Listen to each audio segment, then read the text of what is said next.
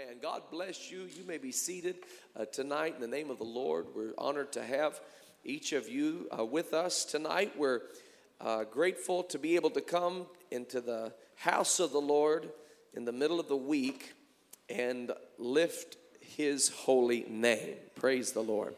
We're going to look at a few verses of Scripture to begin here. We're teaching tonight on the second study of a series entitled The Nature of God. The Nature of God. And we began this series last week where we talked about the fact that our God is one. God is one. He is one Lord.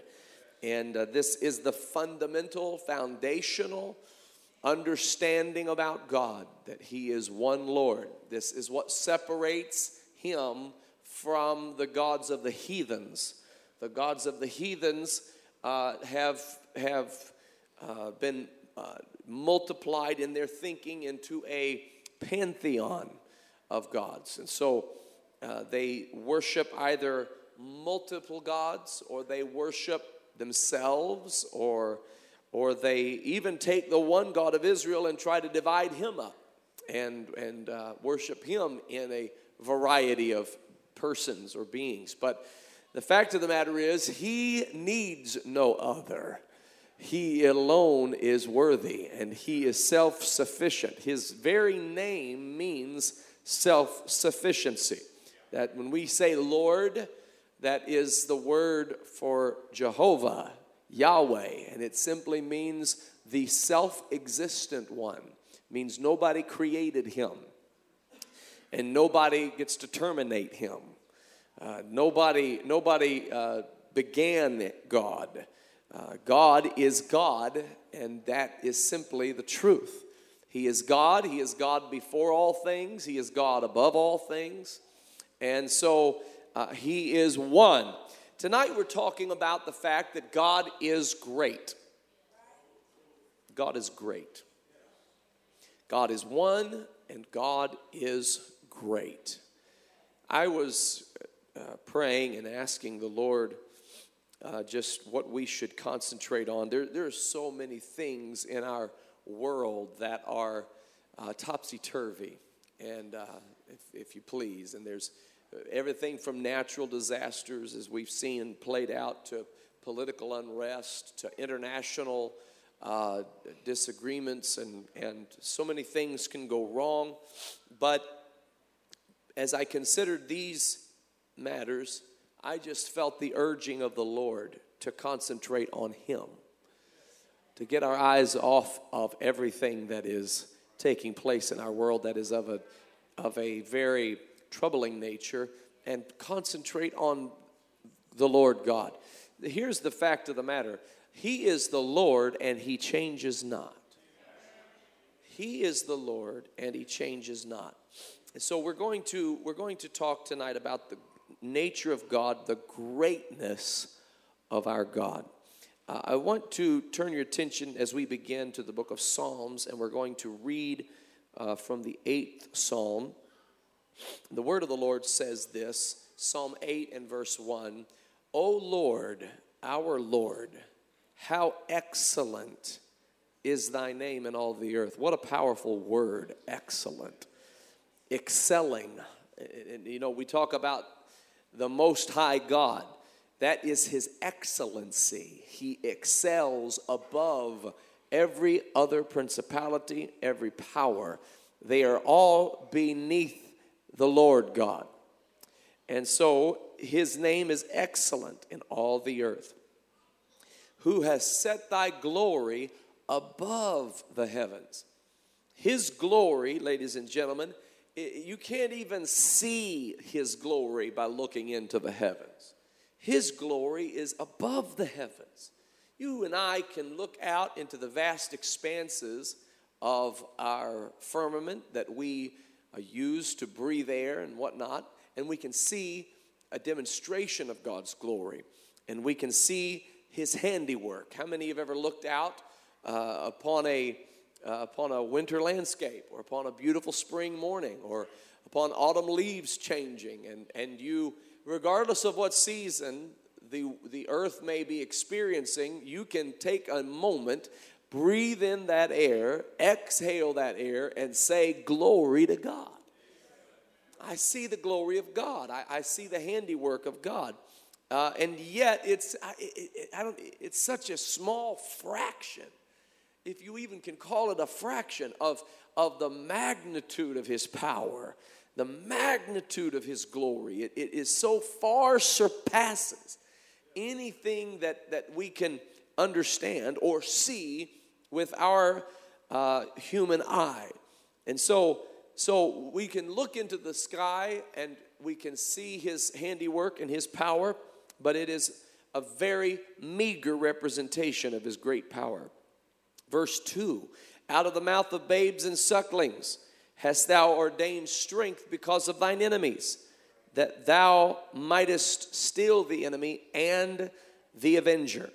When I, and here's what I'm talking about, when I consider thy heavens, the work of thy fingers, the moon and the stars, which thou hast ordained. Now, I think this is such an interesting verse of Scripture. This is David talking. And the first area in which we see the power of God, the greatness of God, is in the sense that God has all power. Okay, that's the first area in which we see it, particularly in the area of creation. No such thing as Mother Nature. No such thing as Mother Nature. God created the heavens and the earth. He did it in the beginning. God said, let there be light, and there was light. God created all things that are in this earth. The Scripture says the earth is the Lord's and the fullness thereof, and all things that dwell therein. And God did a masterful job creating this earth. And you notice, look at the difference between what God created and what man creates. What God created is renewable. What man creates ends up in a landfill. We didn't think it all the way through. We don't even know what to do with it. Every piece of automobile that you see driving around on the street, everybody drinking with their bottle of water, unless they properly recycle those things, it's going to end up in a landfill because man didn't think it all the way through. But what God created, it's amazing the circuitous way in which His earth is renewed and revolves. It's magnificent. One cannot take an honest look at this earth and not give glory to God. You have to be dishonest in order to not say that the Lord hath done this, because of the fact that it is absolutely brilliant and far above the mind of man to be able to do anything of that nature. Only God could have done it. And David was looking at the heavens, not only looking at them, he was considering them. And he was considering the work of God's fingers, and he was considering the moon and the stars. And they noticed that he said, the moon and the stars which thou hast ordained. This is an interesting word to use, ordained. It's actually what we do when one is commissioned to preach the gospel. They're ordained to preach the gospel. That's what God did in creation. He ordained creation to preach His gospel. He ordained the moon and the stars to declare His glory.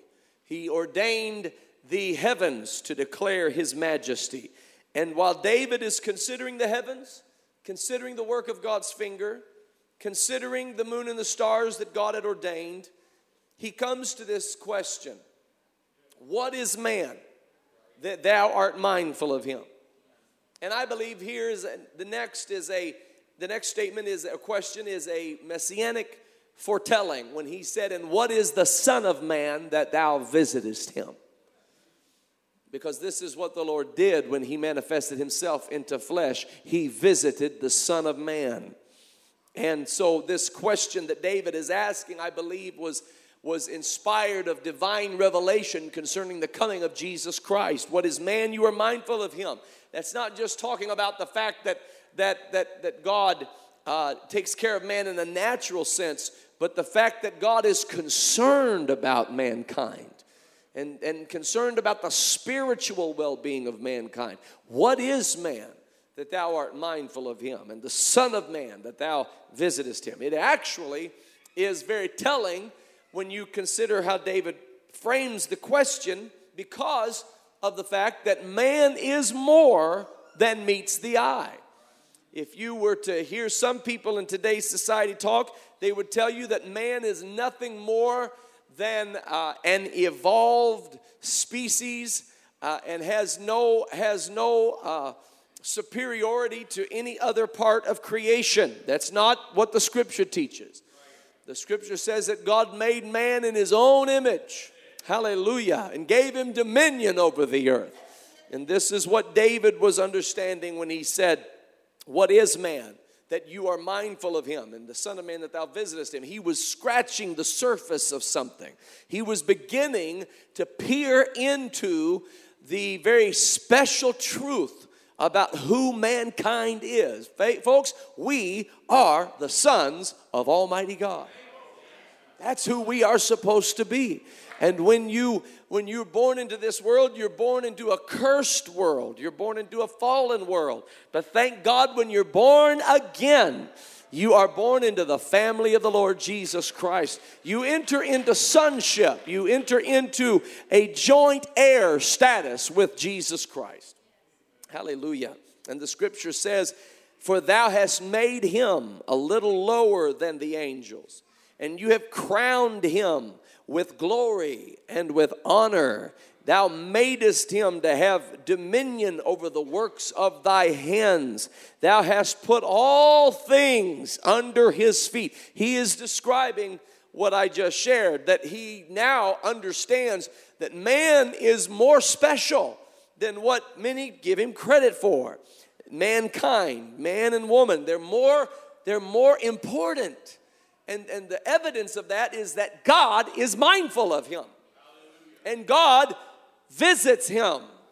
This infinite God, the greatness of God, the power of God, the glory of God is something that would make one think that God is so far beyond reach that he would have nothing to do with us. And yet David is looking at the heavens. He's looking at the works of God's fingers. He's looking at the moon and the stars that the Lord has ordained. And it brings him to a soul-searching question. What is man that you are mindful of him? What is the Son of Man that you visit him? And he describes what God has done for man.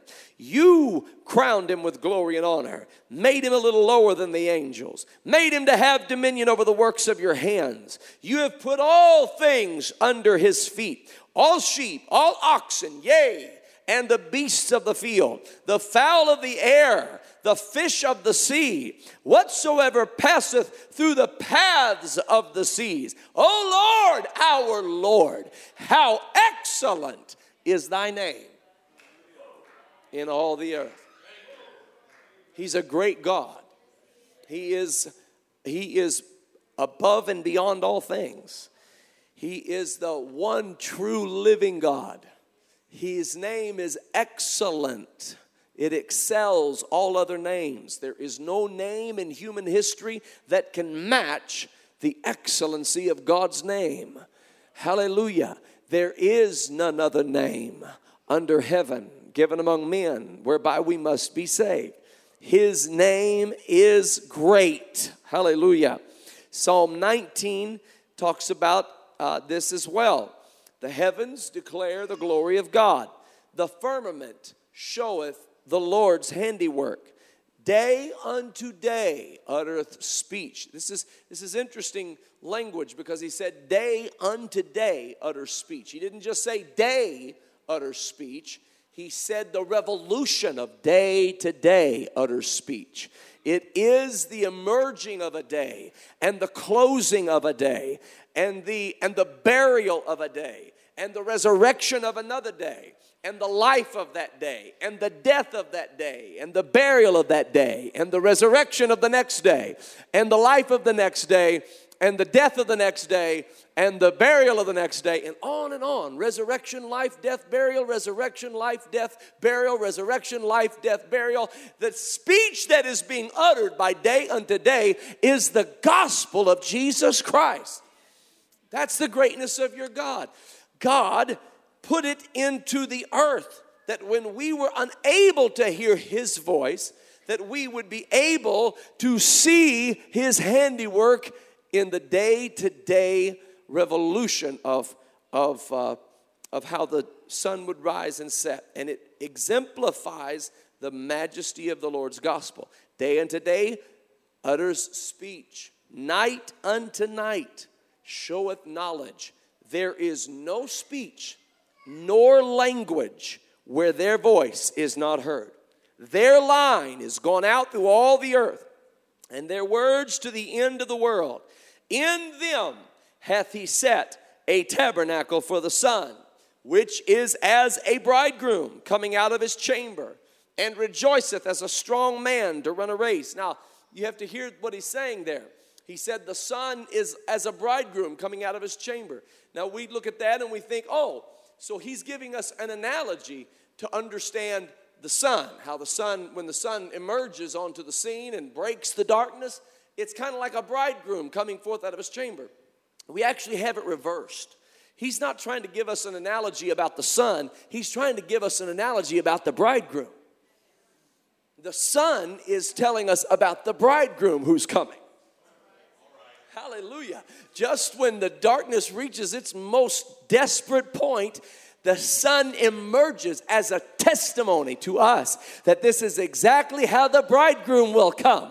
Glory to God. When things look so hopeless, look so out of control, look so out of order, then this darkness comes upon the earth. But don't fear, don't despair, don't feel as though all hope is gone, because the bridegroom is coming. And the sun rising in the morning is a daily testimony to us that the bridegroom is coming. Hallelujah. Glory to God. This is the greatness of God. He thought all of this through, and rejoiceth as a strong man to run a race. His going forth is from the end of the heaven, his circuit unto the ends of it, and there is nothing hid from the heat thereof. Now notice what it says about the commands of the Lord and the law of the Lord and the testimony and the statutes of the Lord. The scripture says the law of the Lord is perfect. Perfect. The law of the Lord is perfect. Now, folks, that's saying a lot. The law of man is not perfect. The law of man is so convoluted. It is so corrupted. And every election cycle we hear more and more about the corruption that's involved with what crafted the law of man and who got their way and what special interests were involved and who paid who to make which law and so on and so forth. That's how the law of man works. But the law of the Lord is perfect.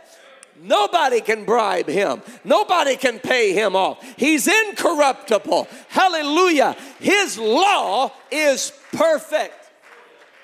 You look at his law. Just imagine what kind of world we would live in if God's law was kept as he issued it to Moses on Mount Sinai. Just imagine the kind of world we would live in if nobody had any other God before them except the Lord God of Israel. And we didn't make unto ourselves any graven image. And we didn't, and we remembered the Sabbath to keep it holy. And we didn't kill. And we didn't steal. And we didn't commit adultery. And we didn't bear false witness against our neighbor. Hallelujah. And we didn't covet what our neighbor had. Imagine, and if we honored our parents, for crying out loud. Imagine what kind of world we would live in. It would be a heaven, ladies and gentlemen. You would love one another. You wouldn't have animosity against somebody down the street or, God forbid, across the aisle. You hear what I'm telling you? If we would listen to what the Lord says. But the problem is that the law, though perfect, is weak through our flesh. But the law of the Lord is perfect. Glory to God. And I'm going to tell you what the Holy Ghost will do. The Holy Ghost will inscribe that law on your inward parts. hallelujah, God will put that law on the inside of you to where it will lead you. It will guide you. That law will influence you. That law will convict you when you need convicted, and correct you when you need corrected, and inspire you when you need to be inspired. That's what the law of the Lord will do. It is a perfect law. And the Bible goes further in the book of James and says it is the perfect law of liberty. Hallelujah. You know, it's a law not only in the sense, listen, let me make this clear. God's law is not only a law in the sense that God says do this and don't do that. It's not just a rule.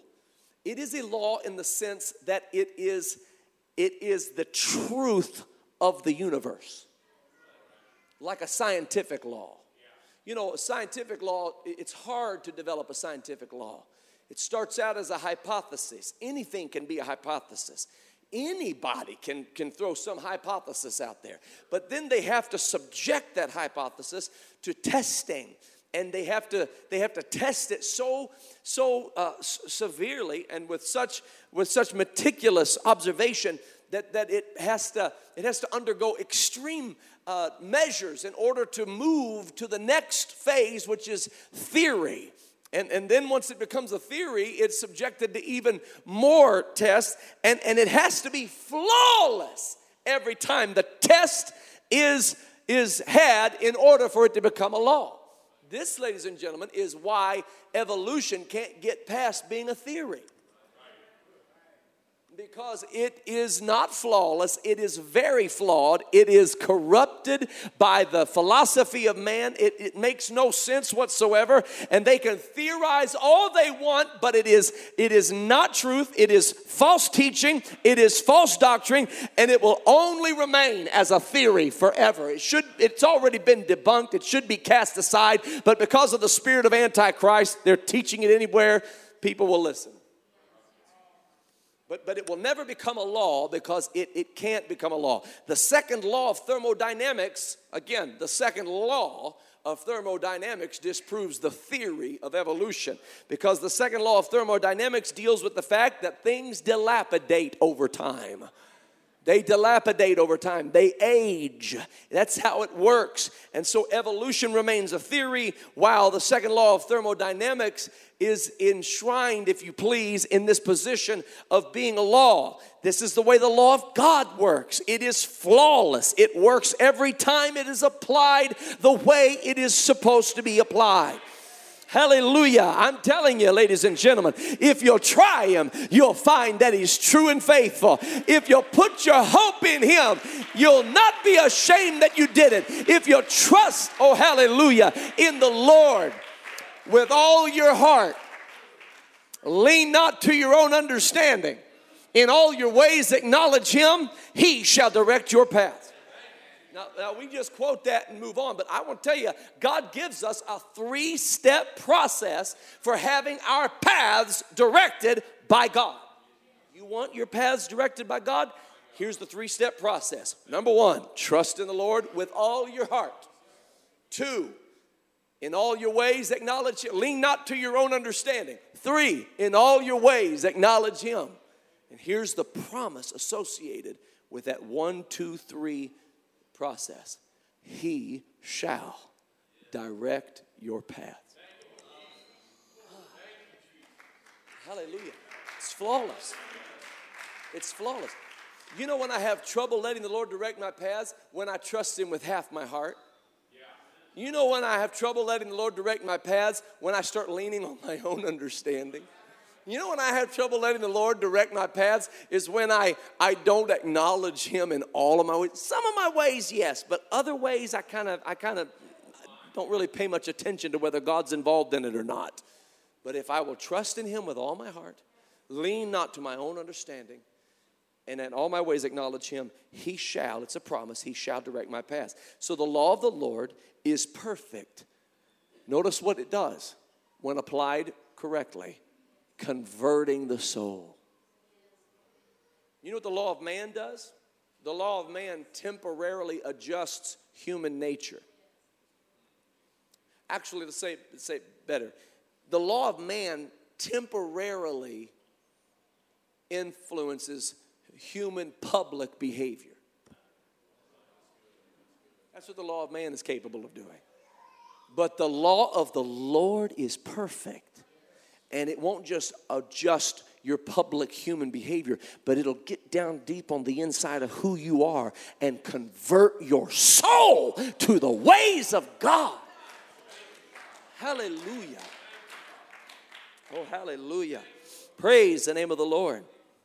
The testimony of the Lord is sure, making wise the simple. The statutes of the Lord are right, rejoicing the heart. The commandment of the Lord is pure. Hallelujah. That's amazing, ladies and gentlemen. That's amazing. That this, let me tell you, we're going to get into this in a moment. But one of the things that's so amazing about how great God is this. He's so great, he answers to no one except his own word. He can swear by no greater, so he swears by himself. It's impossible for God to lie because God makes it impossible for himself to lie. And chooses in his omnipotence, chooses in his infinite power to show me love and to show me mercy and to be patient with me. I'm sorry. Or no, I'm not sorry. I just can't stop praising his name. He is so great and so capable of doing whatever he wills, whatever he chooses, and he chooses to have mercy. And he chooses to show compassion. So when the Bible says the commandment of the Lord is pure, that is saying a lot. Because if there's an old song that my grandparents used to sing and I love it, and it says, I'm glad man didn't make sunshine, for he might not let it shine on me. I'm glad man didn't make rainfall, for he might forget to water the grain. I'm glad man didn't make teardrops, because he would find joy in the tears that I shed. I'm glad man didn't make me, and the song says, I'm glad, I'm so glad that God made me. It's an old song. Now listen, the beauty of that is this. If you and I were God, we'd have messed this thing up already. Oh, are you kidding me? I'm telling you, the first person that cursed me the way some folks curse God. Oh my word, and I had all that power. I had lightning bolts in my fist. I had hailstones in my fist. And some people talk to me the way they talk to God. Some people ignore me the way they ignore God. Some people ignore me the way I've ignored God. And I got all this power. And I can do with it what I want. And who's going to call me in on the carpet? So the fact that God loves us. Let me tell you, the greatest thing about God is that he's good. My goodness. Don't only understand that he's great, that you forget that he's good. Hallelujah. And so to say that the commandment of the Lord is pure, that's saying so much. Because I got to be honest with you, the way we act sometimes with the little bit of power we've got, there's no telling what commandments we would issue just to show we can. Bless God. And we got all this authority complex and all these power trips that we go on. And God has never been on a power trip. He doesn't have any authority complex. He's God. He doesn't have to make any excuse for being God. He doesn't have to prove that he's God. He just simply is God. And he has put up with more stuff than what you and I could ever understand. And the commandments that he issues, they're not random and they're not arbitrary. They are pure, and they have this purpose: enlightening the eyes. Every commandment that he issues enlightens our eyes. There's not one commandment he's ever issued that was arbitrary or random or didn't have purpose. All of it was to lead us into greater truth, to enlighten our eyes, because we were blind and dead in our trespasses and sins. So the commandment of the Lord is pure, enlightening the eyes. The fear of the Lord is clean, enduring forever. Now, I just got to tell you, folks, that the fear of the Lord is probably the most misunderstood thing in the Scriptures. I probably would say it's not just misunderstood, but it's too neglected. We neglect it. We neglect talking about it. I did a study one time, or not one. I taught it several times, but I put it together, and it was everything the Bible says about the fear of the Lord. Folks, why we wouldn't want the fear of the Lord is beyond me. It's the beginning of wisdom. It's the beginning of knowledge. It's the fountain of life. It's clean. It's pure. The fear of the Lord is where we receive our blessing. It's where we receive health in our body. The fear of the Lord. And if we knew how great He is, we would fear Him.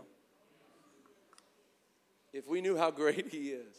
So the Bible says the fear of the Lord is the beginning of wisdom. The fear of the Lord is the beginning of knowledge. You know how that is? Many people's walk with God started with a healthy dose of the fear of the Lord. There are many people. We can go down the list. Some of us sitting right here, we can tell. I'll tell you for myself.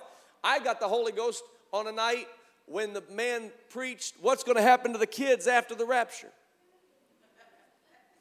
And he had a slideshow.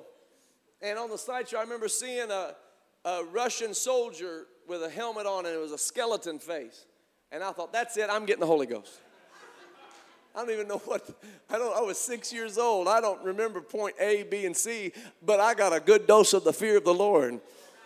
And that started a lot of good things for me. But many people, when their life is hanging in the balance, or when circumstances are so out of control, they don't know what to do, and they say to the Lord, Lord, if you will help me through this, I will serve you for the rest of my life. I remember a man in our church in Kokomo who never served the Lord. His wife did. He was an unsaved spouse, and he was a good guy. Everybody loved him. He came to church functions, but he just never wanted to serve the Lord. It just wasn't something he wanted to commit to. And so she prayed. We all prayed and believed God. But decades pass, and you start kind of wondering if it'll ever happen. But keep on praying. The Scripture says you just keep on praying, and God will work a miracle. Hallelujah.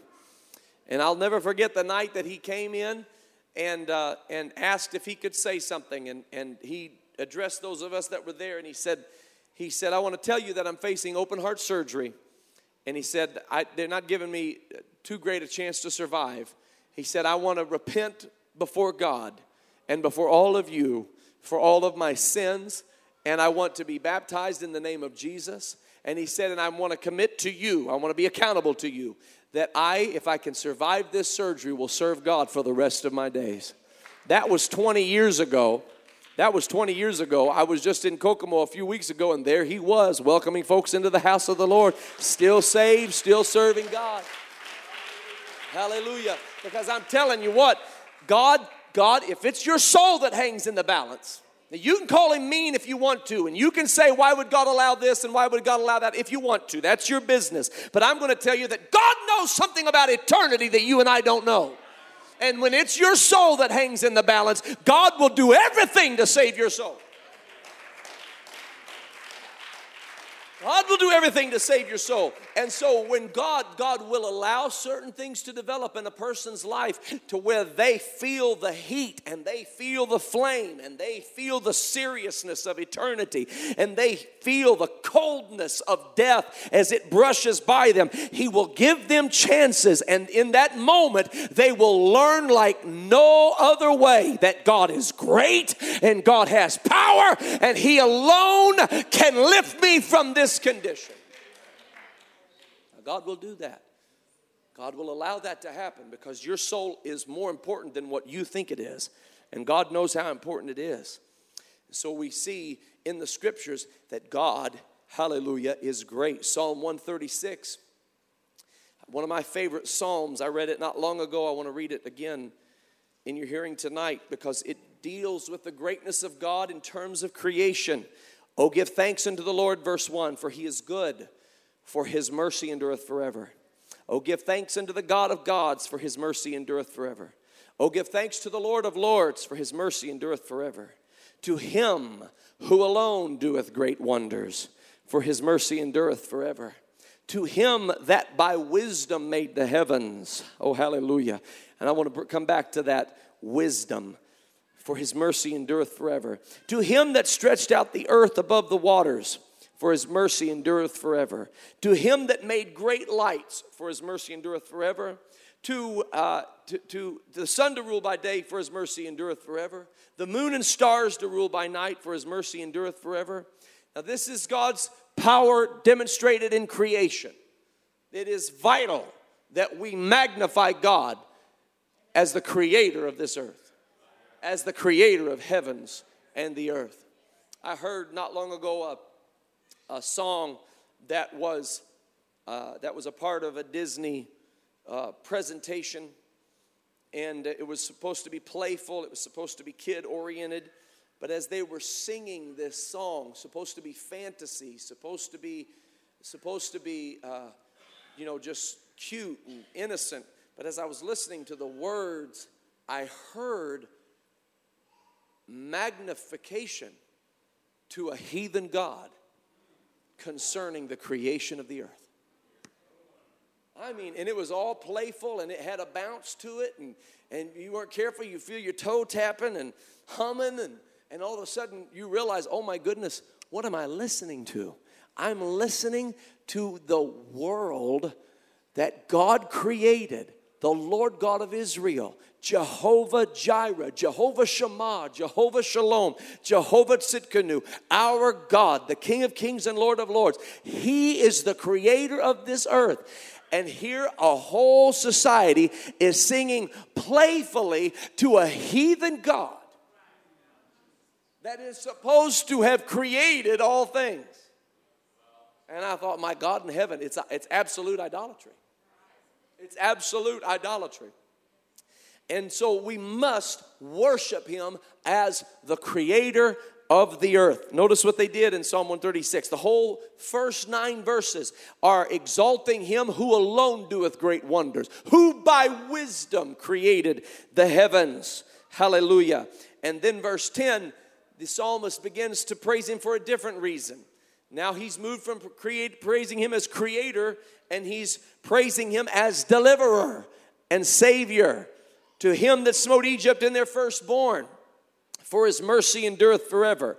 Brought out Israel from among them, for his mercy endureth forever. With a strong hand, with a stretched out arm, for his mercy endureth forever. To him which divided the Red Sea into parts, for his mercy endureth forever. Made Israel to pass through the midst of it, for his mercy endureth forever.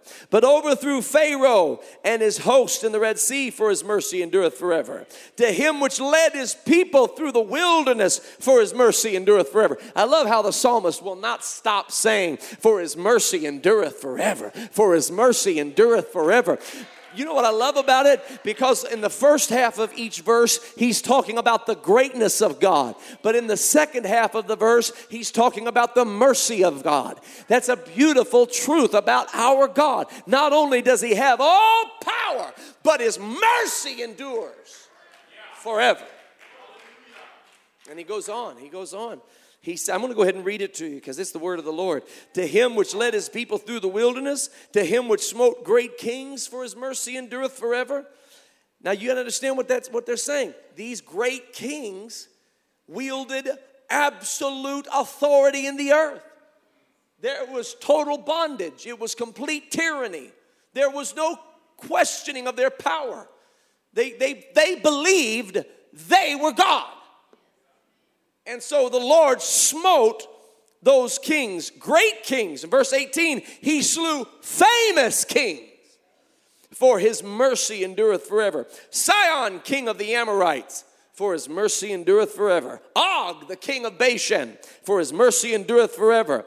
Gave their land for an heritage, for his mercy endureth forever. Even an heritage unto Israel, his servant, for his mercy endureth forever. Who remembered us in our low estate, for his mercy endureth forever, and hath redeemed us. Now he's talking about the Redeemer. Hath redeemed us from our enemies, for his mercy endureth forever. Who giveth food to all flesh, for his mercy endureth forever. Oh, give thanks unto the God of heavens, for his mercy endureth forever. Now, he went through this whole list. You got to remember what he was telling us to do. From the very beginning, he was saying, oh, give thanks unto the Lord. And then he listed a bunch of reasons. And he could have kept going, but he had more Psalms to write. Oh, give thanks unto the Lord. Hallelujah. Hallelujah. You know what? When you're having trouble getting through your day or keeping your mind positive and keeping yourself from a negative frame of mind, you just open up Psalm 136 and be reminded of when the Lord led you through the wilderness and when the Lord took control of the enemies that were controlling you.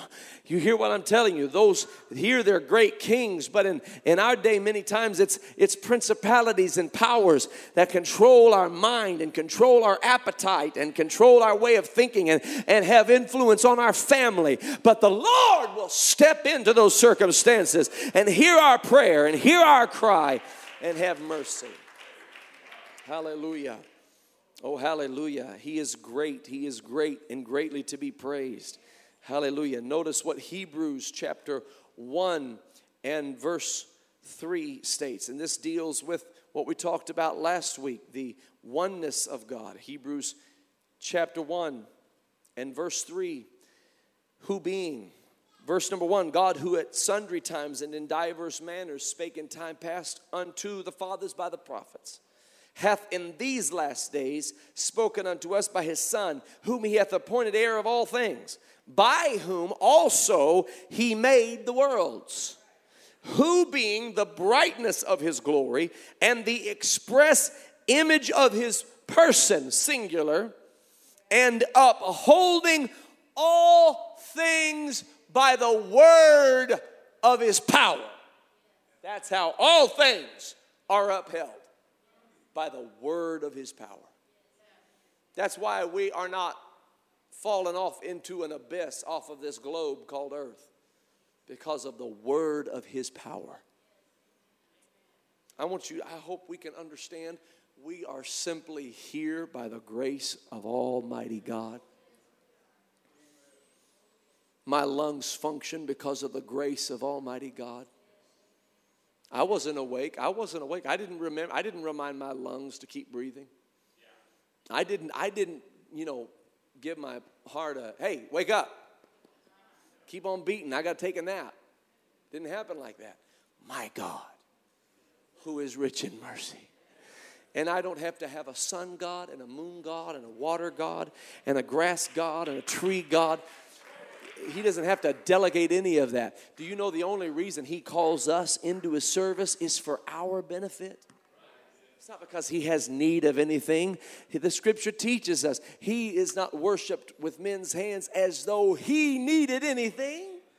He's worshiped with men's hands for man's sake. Because there is a power that comes into your life when you connect to your Creator through worship. He is great and he's self-sufficient. He is without need of anyone else. Hallelujah. Notice what the scripture says in the book of Ephesians. The book of Ephesians, chapter number 3. One of the great verses of scripture that teaches us about the Lord. And we notice that God is great in creation. But God is great not only in creation, but even as the psalmist shifted into not just speaking of creation, but speaking in terms of how God delivers his people and how God heals his people and how God saves and redeems people who call upon his name. Ephesians chapter 3 verse 20, now unto him that is able to do exceeding abundantly above all that we ask or think, according to the power that worketh in us. God will literally put his power inside of you inside of your circumstances and do things that you couldn't do for yourself. God is able. He's exceeding abundantly able to do above all that we ask or think, according to the power, hallelujah, that worketh in us. So God has all power, and God is great because God has all power. I want you to know, not only does he have all power in creation and in the ability to save and deliver and redeem, but notice what he did with this fallen earth. Notice what he did when man rebelled and became disobedient, when man turned his back on God. The Lord himself came down into human flesh and took upon himself not only the form of man, but he took upon himself the responsibility of man, because only man could reverse the curse, because man was responsible for it entering the world. Now man is the only one who can reverse it, and there was none who could do it. God himself stepped down into this earth and did that. He has the power. He has the power to save and to deliver. Not only is God great because he has power, but God is great because he has wisdom.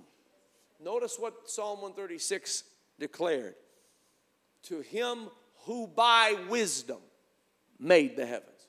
So we think of God making the heavens, and we think of his great power with which he made the heavens. But he didn't just use power, he used wisdom. There is no greater wisdom than the wisdom of Almighty God. Now, I don't understand the mysteries of God's wisdom. That's why it's God's wisdom and not my wisdom. But I know that the wisdom of God is so deep and so rich, and it is inexhaustible. In fact, the scripture described it as there being 7 pillars of wisdom. And the Bible described the 7 spirits of the Lord that were resting upon he that would come, Jesus Christ. And in those spirits were the Spirit of the Lord, the Spirit of wisdom, the Spirit of understanding, the Spirit of the fear of the Lord, and on and on. And those spirits rested upon Jesus Christ. Of course, there's only one Spirit, but those are the manifestations of how God would operate in Jesus Christ. And so we look at this wisdom. As a matter of fact, it's such a profound concept, the wisdom of God, that the Bible even says that Christ is made unto us wisdom, righteousness, redemption, and sanctification. Christ is the wisdom of God. When you look at Jesus the Christ, you are looking at the brilliance of God, the wisdom of God on full display. And as a matter of fact, it was such deep and holy wisdom that he outsmarted the devil in doing it. The devil was confounded by the whole introduction of God into human flesh. It made no sense to him whatsoever. And he was continually trying to find out exactly who Jesus is.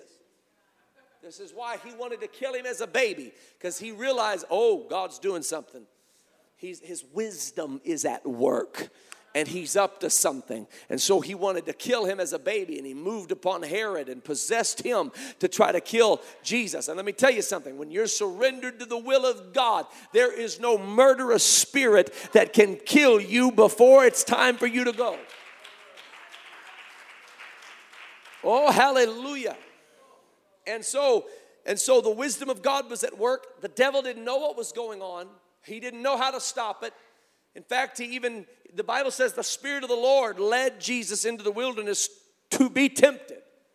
And the devil is in the wilderness ready to tempt him. And his question was, if you be the Son of God. Because he still wasn't sure of what he was dealing with and what he was looking at.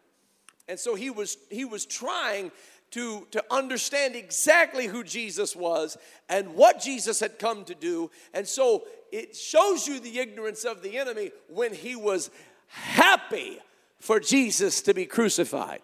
And the Apostle Paul later explained to us that had the princes of the world known that it was the Lord of glory, they never would have crucified him. They never would have shed that precious blood, because shedding that precious blood undid their principality. It undid the control they had on this earth. It undid their deception over the minds of mankind. See, we give the devil all this credit. We got him so smart and outsmarting everybody and everything, and he's always sneaking in, and we think we're so scared to death of him. We don't need to be fearful of the enemy. Hallelujah. We don't need to be fearful of the adversary. We are tuned in to the deepest, most beautiful, most prolific wisdom the world has ever known. A wisdom that can save man from his own self-destruction. A wisdom, ladies and gentlemen, the wisdom of God allowed God to be manifest in human flesh, pay the penalty that man was responsible to pay, and before it happened, revealed it to his holy prophets. And all who believed on it are retroactively covered by his blood. That's wisdom. And everybody coming up after it who puts their faith in it are covered by his blood. That's wisdom. My God have mercy. He knows. The Bible says the Lord God knoweth how to deliver the godly out of temptation. And with every temptation hath made a way, hallelujah, of escape. There's not one temptation you will ever face that in it there isn't a way of escape. Every temptation you will face has some way of escape in it. You need to look for it. Don't just go, wobbling in there like a bobblehead doll and just not knowing what you're doing or where you're going. You need to understand, I need to get a hold of God right now, because there's a door here I can get out of this. There's a window here that I don't have to die in this dilemma. I don't have to die in these circumstances. God knows how to deliver me. Hallelujah. The 3 Hebrew children are told to bow at the sound of the music. And they said, we will not bow. And the king said, you will. They said, we won't. He said, if you don't, I'll throw you in the fiery furnace, and I'll heat it 7 times hotter than it was before. And this is what they said. They said, our God can deliver us. That's the power of God. Then they said, if he doesn't deliver us, if he chooses not to deliver us, we're still not going to bow. That's the wisdom of God. That's the wisdom of God. That's you coming to terms with the fact that God has all power and he has all wisdom. And he knows what's best for us. He's great. He's great. One of the reasons he's so great is because he's good. He's great because he's good. Anybody else with his greatness, without his goodness, would be a monster. But he's great because he's good. His power is great. But if he just had great power, he would be a difficult force to reckon with. But he doesn't just have great power. He has great power and he has great wisdom. If he only had great power and great wisdom, that would be one thing. That would be in itself something difficult to deal with. But he doesn't just have great power and great wisdom. He has great love. He's so perfect. His power is perfect. His wisdom is perfect. His love is perfect. It makes him such a great God. There's no heathen God out there. They've made them up. They've created them. They've written books about them. They've built idols and given them names. They've described their characteristic. They've described their nature. And none of them have the love of God. or concern for the well-being of mankind. None of them. This is another separating factor of God from all the gods of the people. The scripture says, I love this scripture, 1 Chronicles, it says, all the gods of the people are idols, but the Lord made the heavens. I love that. I just love that. It just puts it all in perspective. All the gods of the people are idols. You name them. Dagon, Ashtoreth, Baal, Baal Peor, Baal Zebub. All the gods of the people. They're idols. They're idols. They're idols. They have eyes, but they can't see. Ears that they can't hear. Hands, but they don't heal or work on anyone's behalf. But Jehovah made the heavens. And he made the earth. And he didn't just do it by power. He did it by wisdom. And he did it by love. Hallelujah. Oh, glory. When you pray to God, you're praying to a God who's all-powerful, omnipotent, all-wise, omniscient, all-loving, omnibenevolent, and in all places, omnipresent. That's who you're praying to when you pray to God. And you can call him by his name, Jesus. And you can call him by his glorious office that he holds in our life, Father. Hallelujah. Hallelujah. Abba, Father. Abba, Father. I know him. Bless his name. And finally, the Lord is great, and the scripture says, great is the Lord, and greatly to be praised. You want to know how you should praise God? You should praise God according to his greatness. Psalm 150 said, praise ye the Lord. Praise God in his sanctuary. Praise him in the firmament of his power. Praise him for his mighty acts. Praise him for his excellent greatness. That's why we praise the Lord. For his mighty acts. For his excellent greatness. He is greatly to be praised. He's more worthy than just a little hand clap every now and then. He's more worthy than just a devotion when you feel like it. He's more worthy than just a flippant hallelujah when you think of it. No, it needs to consume us. It needs to be before us every day. It needs to be in our minds, the forefront of our minds. We need to come into his presence with singing on our lips. Don't come in waiting to get pumped up. No, bring a praise with you when you come into the house of the Lord. Bring a praise with you. Yes, we clap our hands unto the Lord. I don't know exactly what that does, but I do know that when somebody does something good, that's our instinct. We clap for them. If they say something we agree with, we clap. If they do something we like, be it something sports or of some kind of an ovation that they are receiving, we clap our hands. And my Bible says nothing about clapping hands for a man or a woman, but it does specifically say to clap your hands, all you people, unto the Lord, and shout unto him with the voice of triumph. That's what my Bible tells me.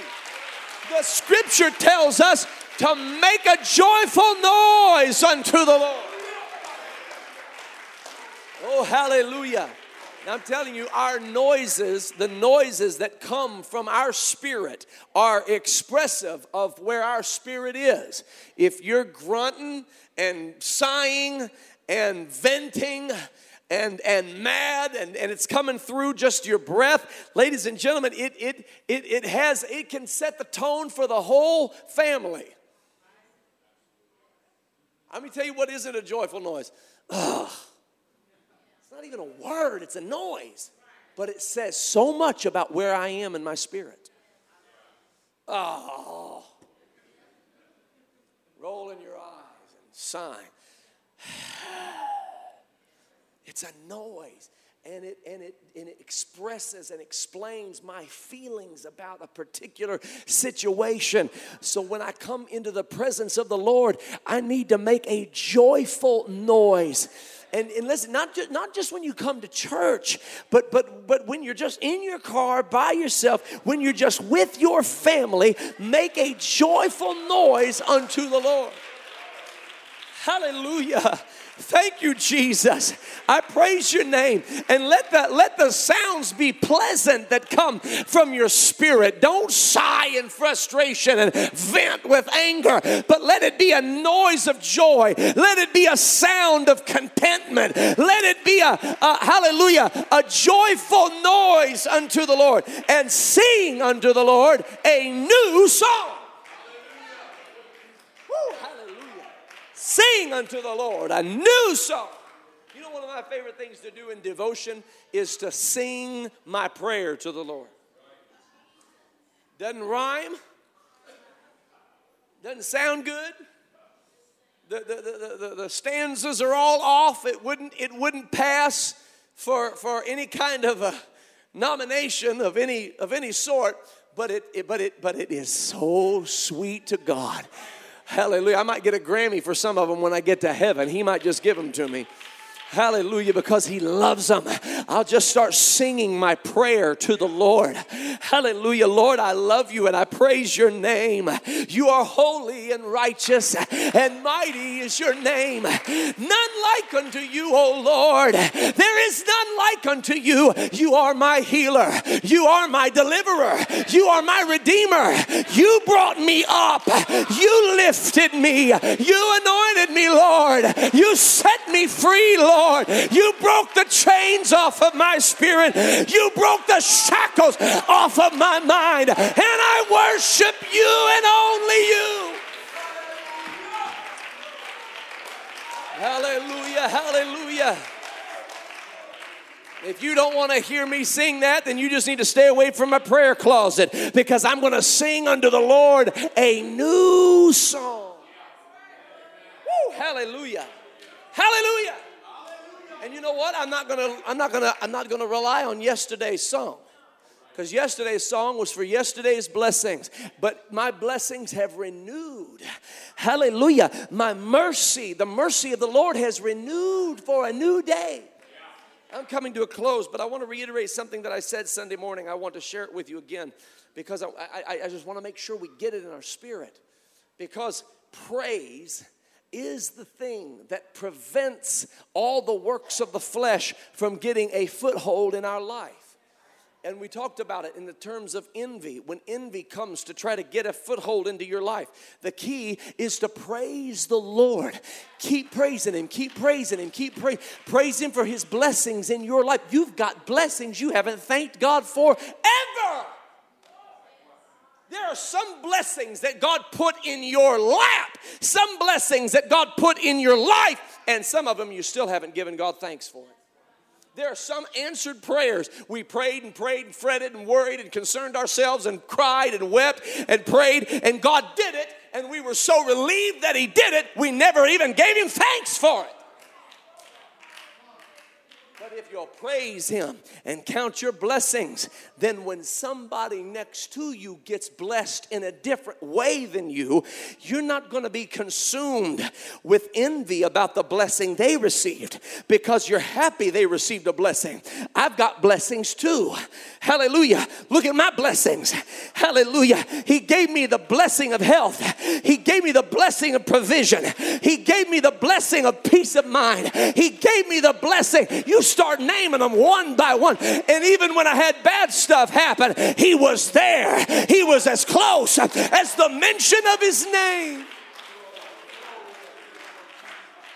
See, envy is kept at bay because I got too much to be thankful for to look at what you have reason to be thankful for and get upset about it. And it does the same thing with lust. Praise will keep lust at bay. Because as you see, lust is the result of discontentment. when you start becoming discontent with the blessing of God in your life, you start lusting for things of this world. But when you are filled with praise for his blessings, hallelujah, when you open up your mouth and say, Lord, I thank you for your blessings in my life. Lust can't even enter. Lust is looking for a way to get in, and it can't get in because there's so much praise being lifted up to God. And as you praise, you are filling your spirit with contentment. And with contentment with godliness is great gain. Hallelujah. Fear can't get a hold of you when you're praising God.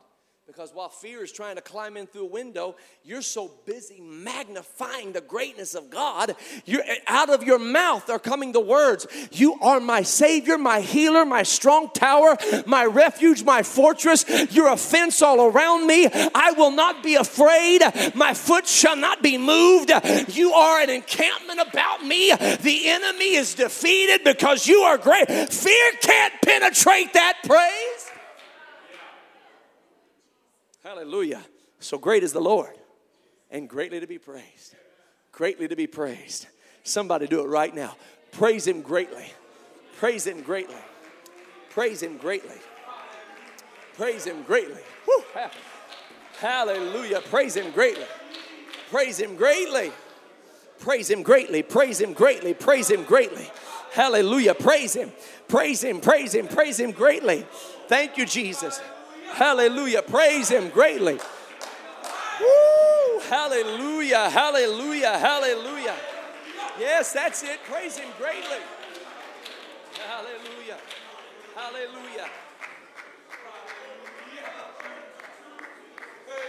Woo. Hallelujah. Hallelujah. I want everybody who has been touched by God and delivered from depression, I want you to praise God for delivering you from depression. Go ahead and praise him for it right now. Go ahead, praise him. If you were down and he lifted you up, you ought to praise him for it. You ought to praise him for it. Come on, that's it. If your brain was being depressed, if your mind was being pushed down and pressed down by the adversary, and the Lord stepped in and put joy in your spirit, and the Lord stepped in and gave you hope for another day, you ought to praise him for it. Woo! Great is the Lord, greatly to be praised. Great is the Lord, greatly to be praised. Hallelujah. I want everybody who's ever been healed of a heart condition, go ahead and praise God for it right now. Anybody that's ever been healed of a heart condition, go ahead, that's it. Open up your mouth and praise him in the name of Jesus. Hallelujah. Hallelujah. Hallelujah. Hallelujah. Thank you, Jesus. I want somebody right now who had prayed to God and asked God for an answer to prayer, and God answered that prayer and he moved on those circumstances. Don't get so caught up in being relieved that you don't have to worry about it now. Go ahead and give him thanks. Give him praise. Oh, give thanks unto the Lord, for his mercy endureth forever. Oh, give thanks unto the God of gods. Oh, give thanks unto the Lord of lords. I want everybody who's ever faced a life-threatening illness and God delivered you from it, and here you stand tonight healthy in your body, you ought to send up a sweet-smelling savor unto the Lord and give him praise and thanksgiving and gratitude, for he is worthy to be praised. He is worthy to be praised. Hallelujah, hallelujah. Let me tell you something about God. Let me tell you something about God. Let me tell you. You know why we praise God? Let me tell you why we praise God. We praise God because he's worthy. He's so great. He's so great in his power. But he's not just great in his power. He's great in his wisdom. He's great in his love, wherewith he loved us. And what he chose to do with his greatness, He's not some egomaniac up on a throne with his feet up on a footstool demanding us, praise me, everybody praise me. No, he earned our praise. He's worthy of our praise. He took that greatness that he has and he used it for our salvation.